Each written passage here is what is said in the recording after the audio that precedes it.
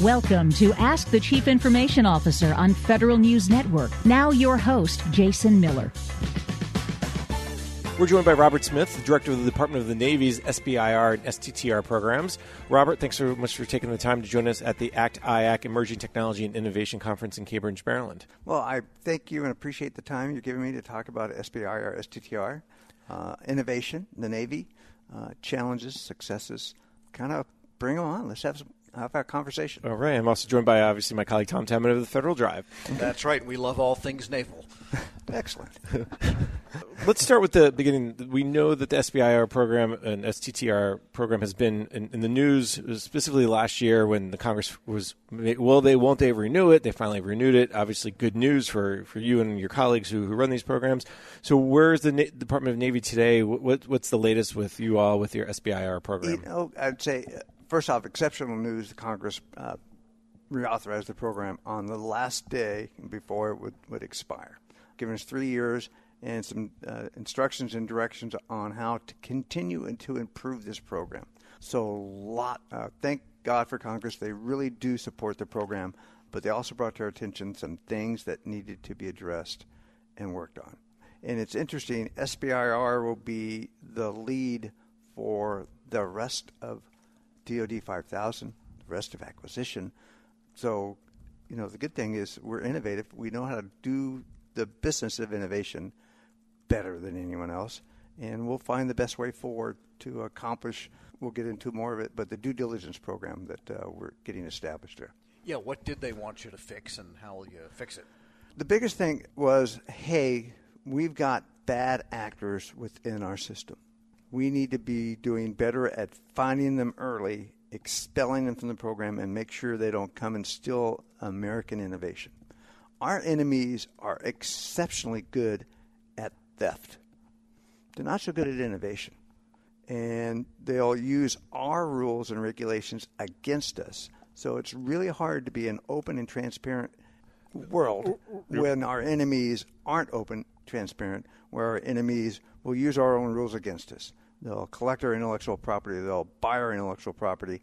They'll put it on the shelf so someone else can use it, or they'll manipulate it and just outright steal it. The one thing about that, there's also a lot of concern about SBIR mills, companies that just win money. And I think that's the other thing Congress had asked you to do is put some, if you will, guardrails around how many awards someone could win and how much commercialization can happen. That's part of that due diligence that you're starting to do? It's always been there. It was been there at the previous reauthorization we had performance benchmarks to eliminate the mills. And unfortunately, we didn't have enough of a conversation for folks to understand that's no longer the case. It hasn't been for many years. Are there companies that have a lot of Phase 2s? Absolutely.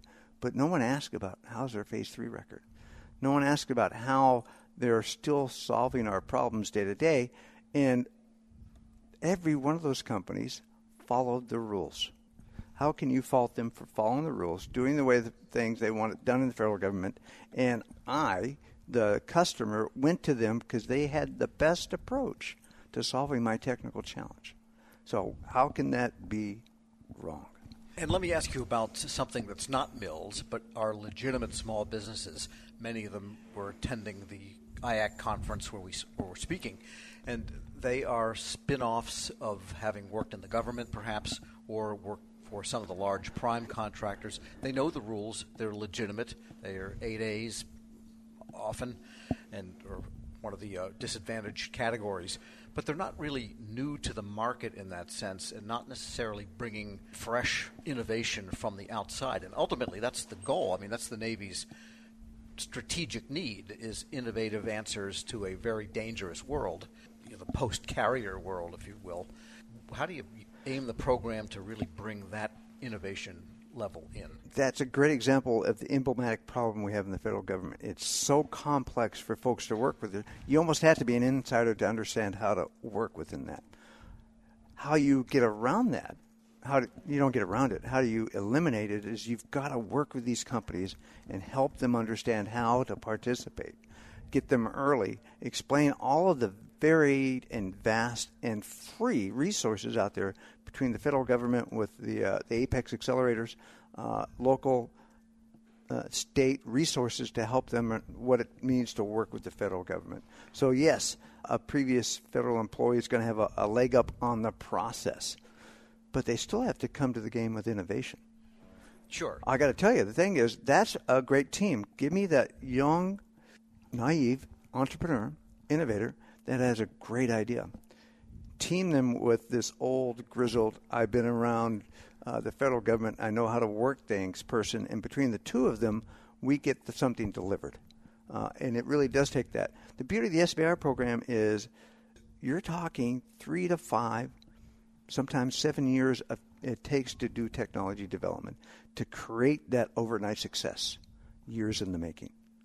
During the time that they're doing that technology development, those two young people in their dorm room, and true stories, in their garages, have time to grow that 2-person company into that 20-person software company, that 200-person material deliverer, to get those relationships to, guess what, maybe they're the prime and their sub is one of our primes because they have the ability to manufacture and deliver, but they don't have the technology.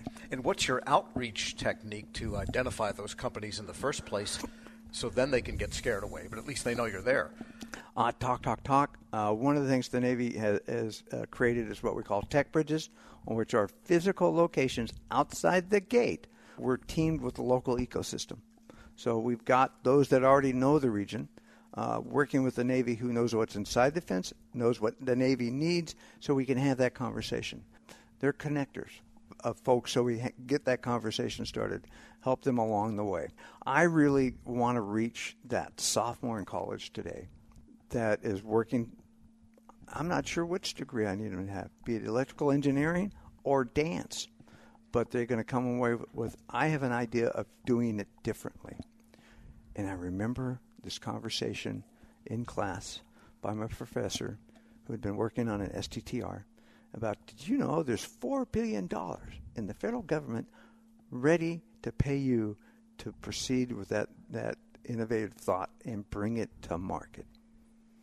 And 10 years from now, hopefully she'll come up, shake my hand, and talk about how she got started in the SBIR STTR program. Those tech bridges, are they located around the country? Are they located in certain hotspots? Silicon Valley, of course, but also Austin and Boston and places like that. Do you know how the Department of Navy is looking at this? You know, the Navy has ours keyed to where we have our some of our Navy laboratories at our warfare centers. So they're not keyed so much to the Bostons and the Austins, although we have outposts and folks there, but mostly they're connected with a laboratory, and so they'll usually have that key strength. I'm an underwater specialist. I'm an unmanned specialist. So they have those different conversations, but they have the ability to say, hey, you may be talking to a tech bridge in San Diego, California, but I need to connect you with the folks up in Newport, Rhode Island.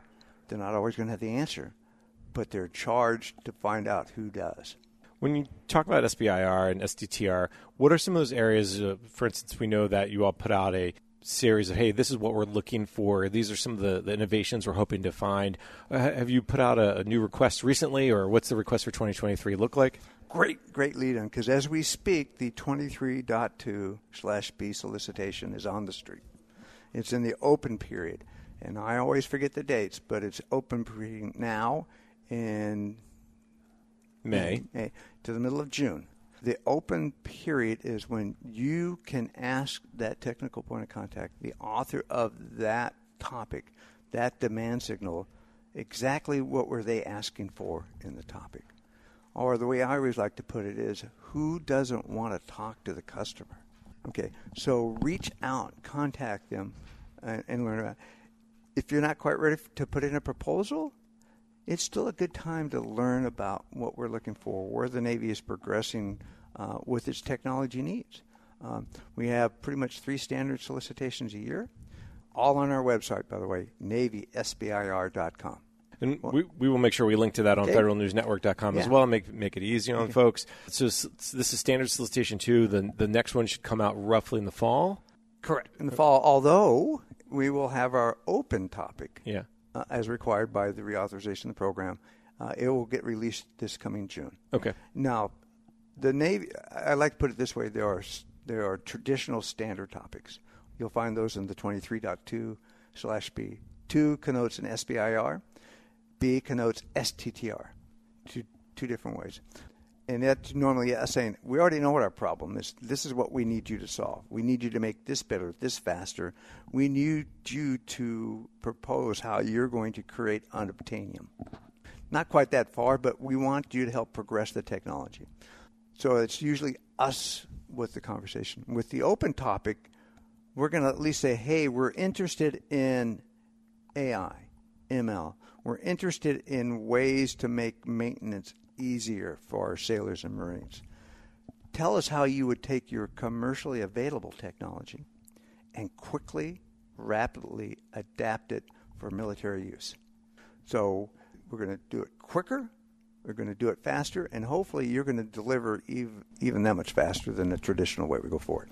And how do you get your signals from the Navy as to what specifically they might need? Literally, it's part of the conversation, and it's right from the deck plate where the sailors and Marines are talking to us to the fleet and force admirals and generals going, I've got a problem, you need to work on this, to where acquisition says, I'm already working on what they asked for, I need to make it better before I deliver it. Because there's a big footprint of Navy laboratories and test facilities, and you go out into some pretty remote areas in the country and way down by the beach or down in the middle of the woods, they're testing some device. Yes. And you got to know what's already there. Correct. Well, NavySBIR.com also has a search engine, so you can look at every topic we've ever awarded.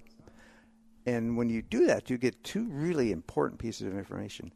The technical point of contact that had that topic, you can reach out and still talk to them. How is the progression going for your technology? The other one is you get the company that got the award. How was it to work for the Navy? Were you guys good partners? Do you enjoy working with the Navy? And most of the time, hopefully, they're going to say, great partners, we're still working strong at it. And by the way, with respect to some famous tech companies where people didn't want to do military work, do you find in general that's not really the population's attitude? That is to say, a lot of young people. No, because industry is truly patriotic to America because they want to help out. There's always going to be the drive for profit. Welcome to the American system. But time and again, I've heard from folks going, I would love to help the DOD, the Navy, the Marine Corps do their job. And we all want to, the whole thing at the end of the day is, did we help bring them home safely? Or did they keep the enemy from winning? There you go. Too. Well, it's an old admiral whose name I forget right now, but the way he put it is, I just want them to think that today is not the day. Don't even start the fight because you're not going to win it. We have to take a break. My guest today is Robert Smith, the director of the Department of the Navy's SBIR and STTR programs. I'm also joined by Federal Drive anchor Tom Temin. I'm Jason Miller, and you're listening to Ask the CIO on Federal News Network. Welcome back. You're listening to Ask the CIO on Federal News Network. I'm your host, Jason Miller. My guest today is Robert Smith, the director of the Department of Navy's SBIR and STTR programs. I'm also joined today by Federal Drive anchor Tom Temin. One of the things about SBIR, of course, is you mentioned how many got to phase 3. And then a lot of people say, well, between phase 2 and phase 3 is the valley of death and the challenge of getting people to commercialization. Can you talk a little bit about how the Navy goes through that and what are you all doing to kind of address that issue of valley of death as much as anybody else? Or how are you looking at whether the Army is doing it or the Air Force or whomever?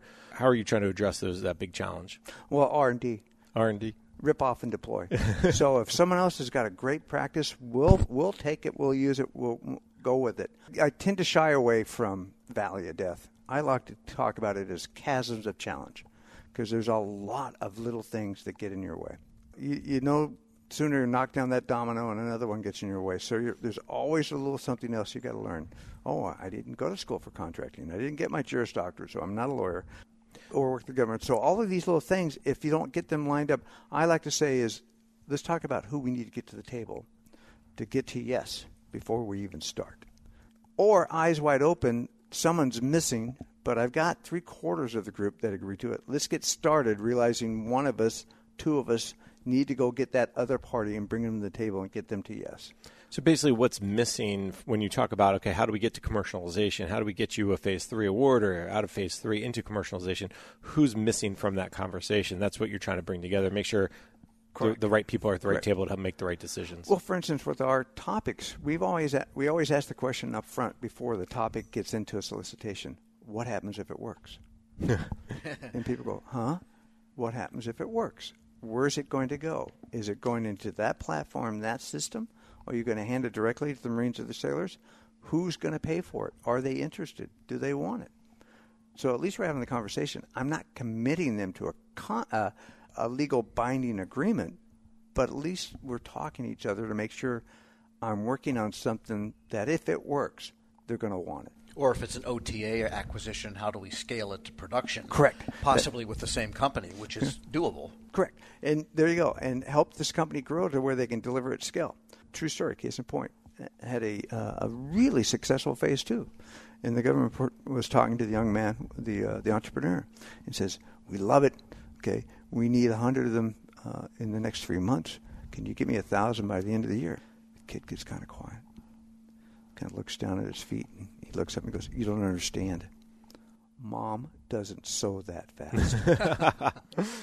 Okay, so we have a program called STP, acronym SBIR, STTR Transition Program, and one of the questions we ask them up front is, what happens if you succeed? Do you realize half those small businesses won't raise their hands? They haven't thought of that. They're so wrapped up in doing the research, they haven't thought about what those next steps are. And I say, congratulations, you're behind.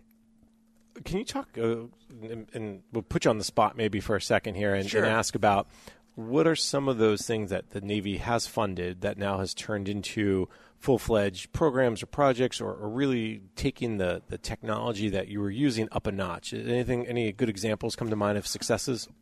Of course, I can't think of the company right now. Well, iRobot. Okay. Started as a Navy SBIR firm working on systems to support the explosive ordnance disposal people. It was nice to send the robot out front, not the person. They spun out that division so they could focus on vacuum cleaners, but they started as an SBIR firm. Qualcomm started as a firm.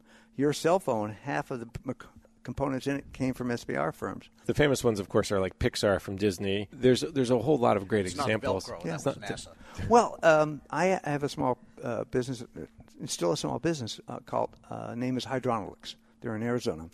They create a system called Emily, EMILY, Emergency Integrated Lanyard System. Emily is essentially a remote control lifeguard. So you send Emily where the boat can't come to the shore and it's too dangerous for the lifeguard to go out.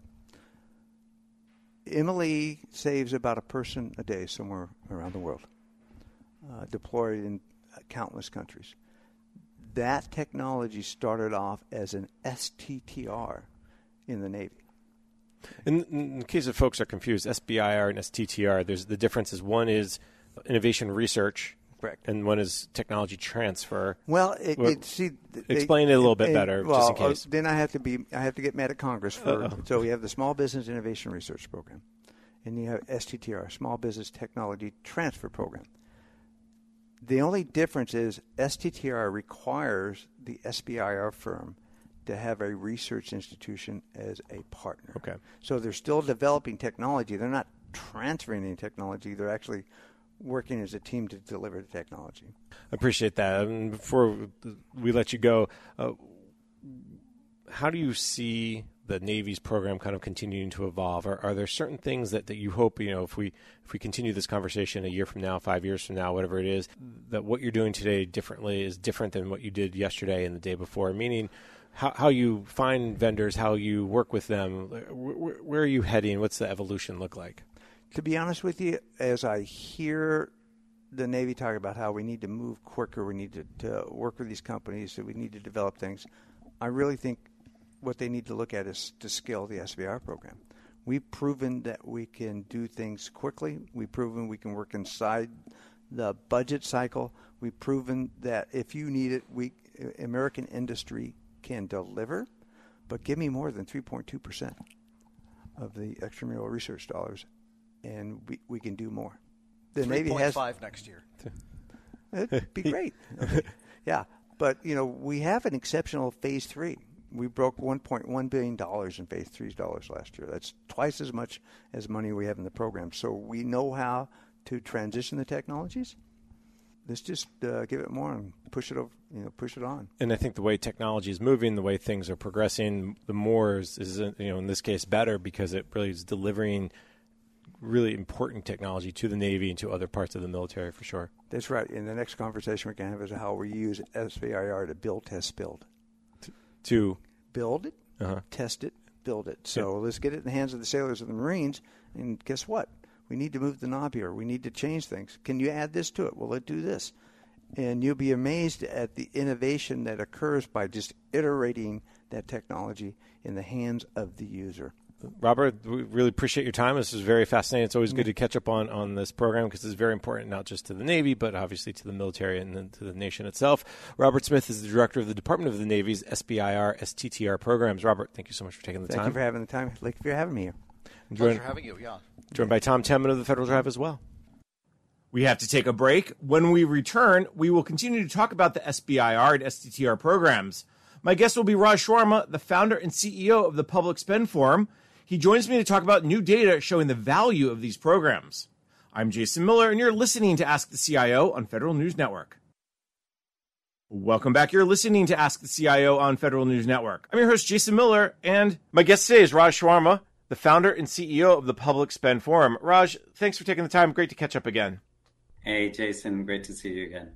We are today talking about the Small Business Innovation Research Program and STTR, Small Business Technology Transfer Program. These two programs have gotten a lot of focus over the last few years, specifically probably not for the right reasons, because Congress potentially was going to end those programs after 40 plus years.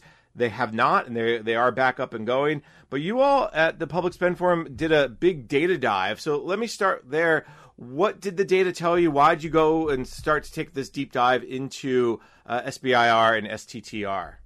First of all, we're thankful that Congress didn't cancel such an important program because, as our report shows, close to 10,000 companies have been brought in, emerging, innovative, amazing companies have been brought in through the program.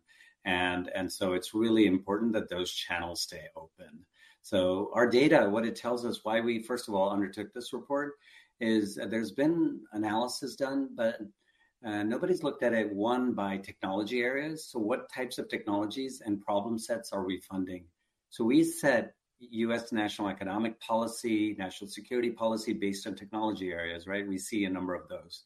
But nobody's looking at how are we aligning investments in a very detailed way. So that to us was the one fundamental question.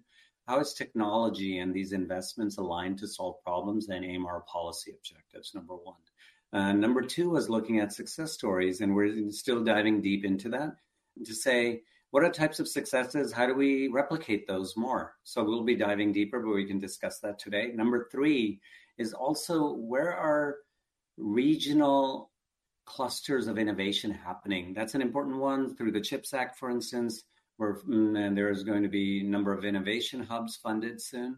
So where are those innovation clusters beyond the obvious, right? The cities, the big cities, the Bostons, the Austins, the Silicon Valleys.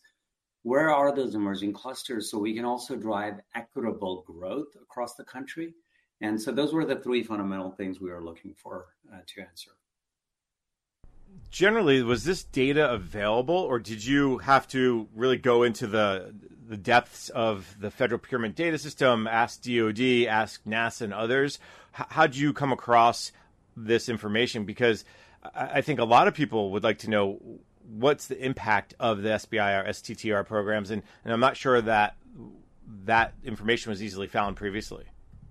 Yes, Jason, I think that's absolutely the problem. So Public Spend Forum is focused on creating market transparency and supply chain transparency. Unfortunately, FPDS and some of these public data systems don't give you a lot of data. And so if that was our approach, no wonder people haven't gotten too far. So definitely SBIR data, we've coupled that with our thousands of data sets that we've compiled over time. So for instance, we have data sets on regions. We have data sets on venture capital. We have data sets on what's happening with companies. So very detailed information in terms of what companies are doing. So these are all data sets compiled through public, private, but also we self-generate and also crowdsource data.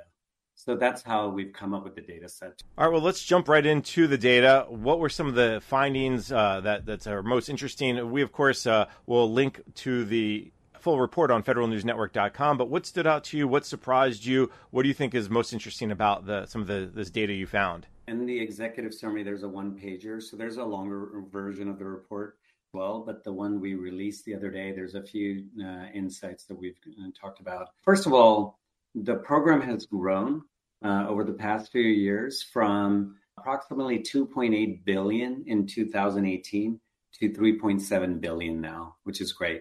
So there's a tremendous amount of growth. One interesting finding was that, we're seeing without the category level view, SBIR Phase 2 funding has increased 37%, while SBIR Phase 1 funding has stayed about the same. And why that matters if you don't know the SBIR program, Phase 1 are smaller investments, lots of, let's say, bets like venture capital makes on experiments and prototyping and initial research. And then from Phase 1, you take technologies or those experiments and say, okay, can we actually further develop them into Phase 2? So I think that's a good sign that Phase 2 has grown by 37%. That means more of those technologies are being funded to grow, right, and to further develop. And then we are looking at even Phase 3 commercialization, because that's the ultimate where some of the criticism of the program has come in, is are we actually taking these and making them programs of record, for instance, some of these technologies. And so we are documenting that, but that's one good thing that we saw. In terms of where the money is being funded, I personally was actually surprised when I saw biotech and medical technology by far about 6.5 out of the 17 billion over 5 years. So from 2018 to 2022, there were about $17 billion in initial awards made for SBIR. Of that, SBIR and STTR, 6.5 billion approximately was towards biotech and medical tech. So that's a huge, huge amount. And we were surprised, but maybe we shouldn't be, because a lot of funding goes into medical research, right? Drug development, et cetera. And that's what we saw. Drug and vaccine development is a big area where there's funding. And then after that, some other categories like manufacturing related. We know that's a focus of the administration and growing the manufacturing sector, and also in DoD, et cetera. So there were about 3 billion collectively that's going towards manufacturing type initiatives. So that was great to see. And then there are a number of other ones like energy, of course. We were surprised with a couple of other ones like microelectronics not being as large, but we see the growth coming in those areas because there's so much focus in that. So that was number 2. And then a couple of other things to point out. One of the most interesting things, Jason, that we looked at was great technology investments. We'll always talk about that. But we also know technology, we invest in it because we're trying to solve some problem.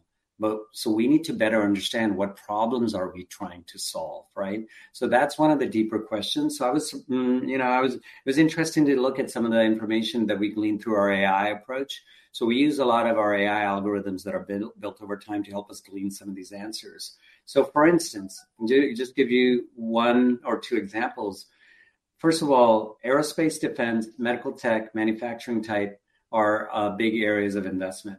The types of use cases, so if we take manufacturing, smart factory automation, right? That's a very specific type of use case. So looking at whether it's at the depot level and other places, how can we do a factory automation? That's a use case. In medical tech, drug and vaccine development is a huge focus, as I mentioned. And aerospace and defense, intelligence, surveillance, and reconnaissance. Huge area of use case, right? And then you look at the technologies below that. So those are some of the findings. I can go deeper, of course, as well. And I think the other area I'd like to talk about is the regional view. So when we get to that. You mentioned Phase 1, Phase 2 funding, and I think that was also something that stood out to me, just the amount of money going into it. But one thing that I was looking for was the Phase 3 discussion. So you mentioned the Phase 3 discussion is something you're still working through right now, or is that something that's a separate research project? Yes, no, absolutely. That's such an important one. And again, some of the data issues there, right? Phase 3 there's no official Phase 3 per se, right? So you can move from Phase 2, and then after that, in agencies, it's not funded through congressionally appropriated funds for SBIR, right, anymore. So then you can line up funding. But phase 3, it's a little bit more difficult because sometimes companies may go out and get a contract, an IDIQ contract, and it might be a follow-on from the work that's been done through phase 2, but it's not easy to find the relationship between the two things. So we're working on that. The second thing is there are contracts that are clearly labeled phase 3, but there are fewer. So we would undercount a lot. And I think that's one of the issues when we start criticizing or making critiques about without real data behind it. And my background is data. And so I'd like to sit here and say that it's good or bad, but I won't make that. I don't think policymakers should be making decisions without really good evidence behind them. So I think that question, Jason, is still to be answered. But I will say this: some of our initial findings, right? If there's a slide in here where we looked at how many companies get private capital if they're first funded by a SBIR. It's an interesting question that we actually had in one of our White House discussions as well. So is government R&D funding helping companies raise money? And so then they can get private capital because government isn't going to fund everything. So we found out of the 10,000 companies, I'm looking at the slide 22, if you're looking at the report, anyone, 655 companies. Now, a lot more got funded, by the way, private capital out of the 10K, but 655 of them first got SBIR funding and then got private capital. Now, is the SBIR the reason they got private capital? We're not sure, but I think that's a good thing to know, right? That a company got SBIR and then they got private venture capital. They went to somebody in some, let's say, venture capital firm and said, hey, look, we got a SBIR and that's a validation. Help us get more money and funding behind it. So I think there are these positive signs that are coming out, but we're going to kind of refrain from fully commenting on that. I definitely think that's a area of interest among not just Congress and agencies, but I think of the private sector. Is this really valuable? Am I just getting money to develop technologies, and then where are they going? What's the impact, as you said? How are they solving problems? One of the other areas I just want to touch upon. Jason, if I could just touch on, if you don't mind, if I could just touch on that. I think it's really important that if you're private sector venture capital, right, you need to look at the SBIR program as part of the validation, right? Because there's an amazing amount of team and people working on the SBIR program across the government. And they're putting a lot of rigor behind selecting companies and experiments, right? So it is a stamp in some ways, at least as a starting point. So it's a validation that, hey, there's use cases out there. So there's demand, right? That's what any venture capital, anybody funding initiatives wants to know, right? Is there demand behind this problem? And then 2, is there a potential solution? So I think it's a validation. Then obviously any VC or anyone is going to do their own due diligence, right? And I think same thing for companies. Companies should be looking, if you're a dual use company or looking at potential solutions that you can bring to government, you should look at other companies and what types of use cases have been funded and see, can you also help address those, right? And I think that's also important because we need more innovators coming into the system. Raj, on that note, let's take a quick break. My guest today is Raj Sharma, the founder and CEO of the Public Spend Forum. I'm Jason Miller, and you're listening to a special edition of Ask the CIO on Federal News Network. Welcome back. You're listening to a special edition of Ask the CIO on Federal News Network. I'm your host, Jason Miller. My guest today is Raj Sharma, the founder and CEO of the Public Spend Forum. Today, we're talking about the SBIR, STTR programs. The Public Spend Forum released new data on the SBIR and STTR programs. And you mentioned the categories, and I guess biotech and medical technologies was less surprising to me. But what stood out was obviously the AI, autonomy, and then also the space areas. Again, probably not surprising that these were very popular areas, but what does it tell you when you went through the categories, and what does it tell you about where the focus, what can people take from this, whether contractors or other agencies, about where the prioritization or where the excitement is among agencies for investment in SBIR and STTR? Yeah, and I think this is the fundamental question we started with, right? And we saw there was a need for this kind of deep dive by categories and by technologies and use cases. I think the areas we see, right, they're on slide 11. We highlight trusted AI and autonomy grew by 248%. that kind of makes sense, right? AI plus autonomy, drones, et cetera, right? Electric vehicle, you see a lot of investment in autonomy, right? So the combination of the two, that's 248%. That was the highest growth we saw in any category, right? Number one. Then space grew by almost 100%. And that makes sense too. We see a lot of activity right now with the Space Force being stood up and a lot of really great initiatives coming out of NASA. We're actually doing some work with Air Force Research Labs on space. And I think you see a lot more activity there. So, and then robotics and advanced manufacturing. I think there's a number of reasons for that.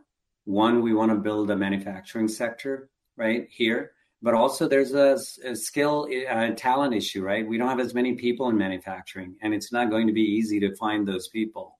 So robotics and advanced manufacturing also becomes one way to do that. But if we also want to bring back manufacturing from China and other places, we need to manage costs, right? The labor cost is higher here. So automation technologies are going to help with that. So those are some of the areas that we see a lot of growth, and it's exciting.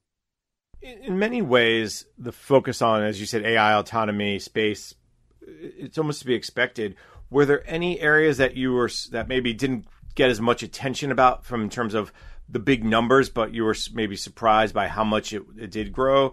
When I, for instance, look at the different areas, there's a lot of money being spent on clean energy. Makes sense. Microelectronics, you mentioned, is one area that maybe didn't grow as much as you thought it would. Quantum isn't as big. Financial isn't as big. But any of the areas that you said, oh, that I expect to be the next wave of growth? Well, I think one interesting area, just because of, I think, what's happening with climate and all the things you see lately, right? Whether it's storms coming in and everything, right? Just more and more, let's say, climate events happening. The natural disaster mitigation tech, we see some growth in that area. There's some interesting use cases, and I need to dive deeper into that myself. But we say, if you were to ask us where are we seeing some growth, I think that's one probably not so obvious and not always talked about. But there's some interesting technology, for instance, natural disaster, whether it's, supply chain risk technology that helps you predict, hey, there's a disaster happening somewhere. How do you manage your supply chain? Or for emergency preparedness or responding, there are sensors and drones, right? Sensors being dropped from zones into disaster areas, right? To get a scan of the entire area and see what's going on. And so I think you're going to see more, in some ways, unfortunately, because the number of disasters is increasing and events are increasing.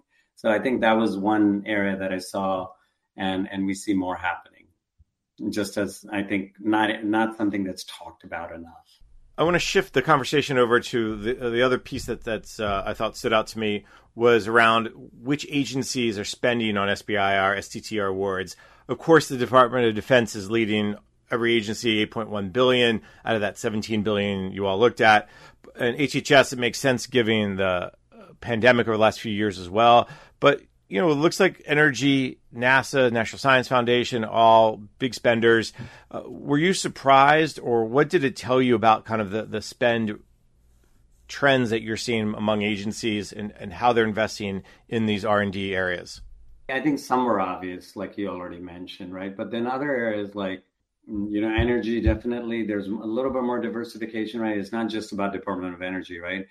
DoD obviously has a massive asset base in terms of equipment, et cetera, plus an installation base, right? Facilities, et cetera. So I'm not surprised. There's, DoD is a big part of energy. And there's obviously a lot of collaboration between Department of Energy and Department of Defense. I think another area where we see more diversification was around, I was surprised a little bit around robotics, automation, and advanced manufacturing. So DoD definitely still dominates with, based on our data, around 60%. But then you have a number of other agencies with significant focus there as well, whether it's Department of Energy or NASA, for instance, around robotics and advanced manufacturing. NASA is looking at, different methods of installation and manufacturing in space, right?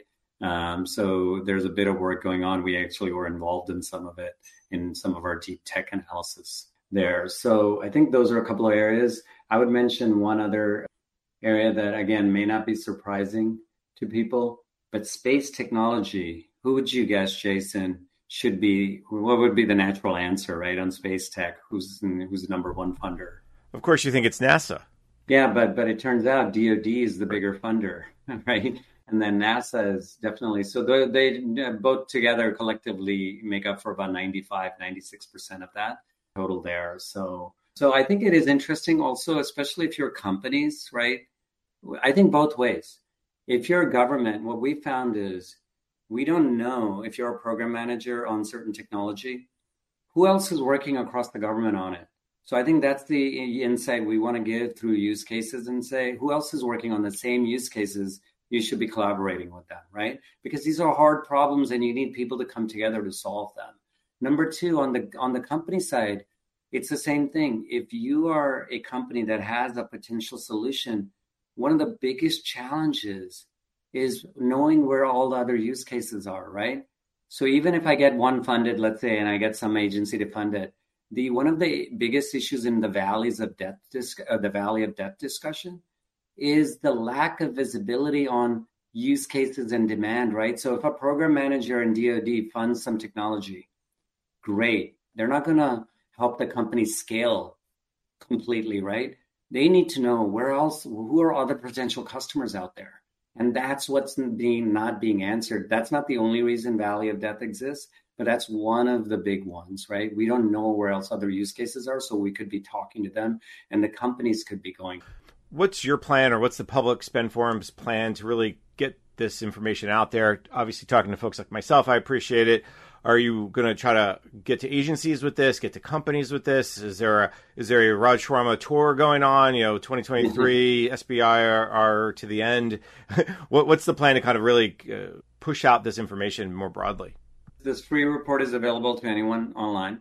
And so you can go to Public Spend Forum site, or you can go to my LinkedIn and get it from there. But what we are doing is we have a much more detailed report and a dashboard through our platform that people can sign up for. So that's how we want to, and we're keeping, our pricing very low, just so we want to democratize this information as much as possible. But we've spent 5 years building these data sets, so there is a huge amount of investment behind it. But also then we are already in deep discussions with a number of agencies to help them, and with really senior leaders and political leaders on how this information is supporting some of the administration's goals, et cetera. Raj, I've kept you probably longer than I thought I would because this was really interesting. So let me first thank my guest. Raj Sharma is the president and CEO of the Public Spend Forum. Raj, thanks so much for taking the time. Thank you so much, Jason. That's all the time we have for today. I'm Jason Miller, and you've been listening to Ask the CIO on Federal News Network. You've been listening to Ask the Chief Information Officer on Federal News Network. Tune in Thursday mornings at 10 or subscribe to this show on iTunes or Podcast One.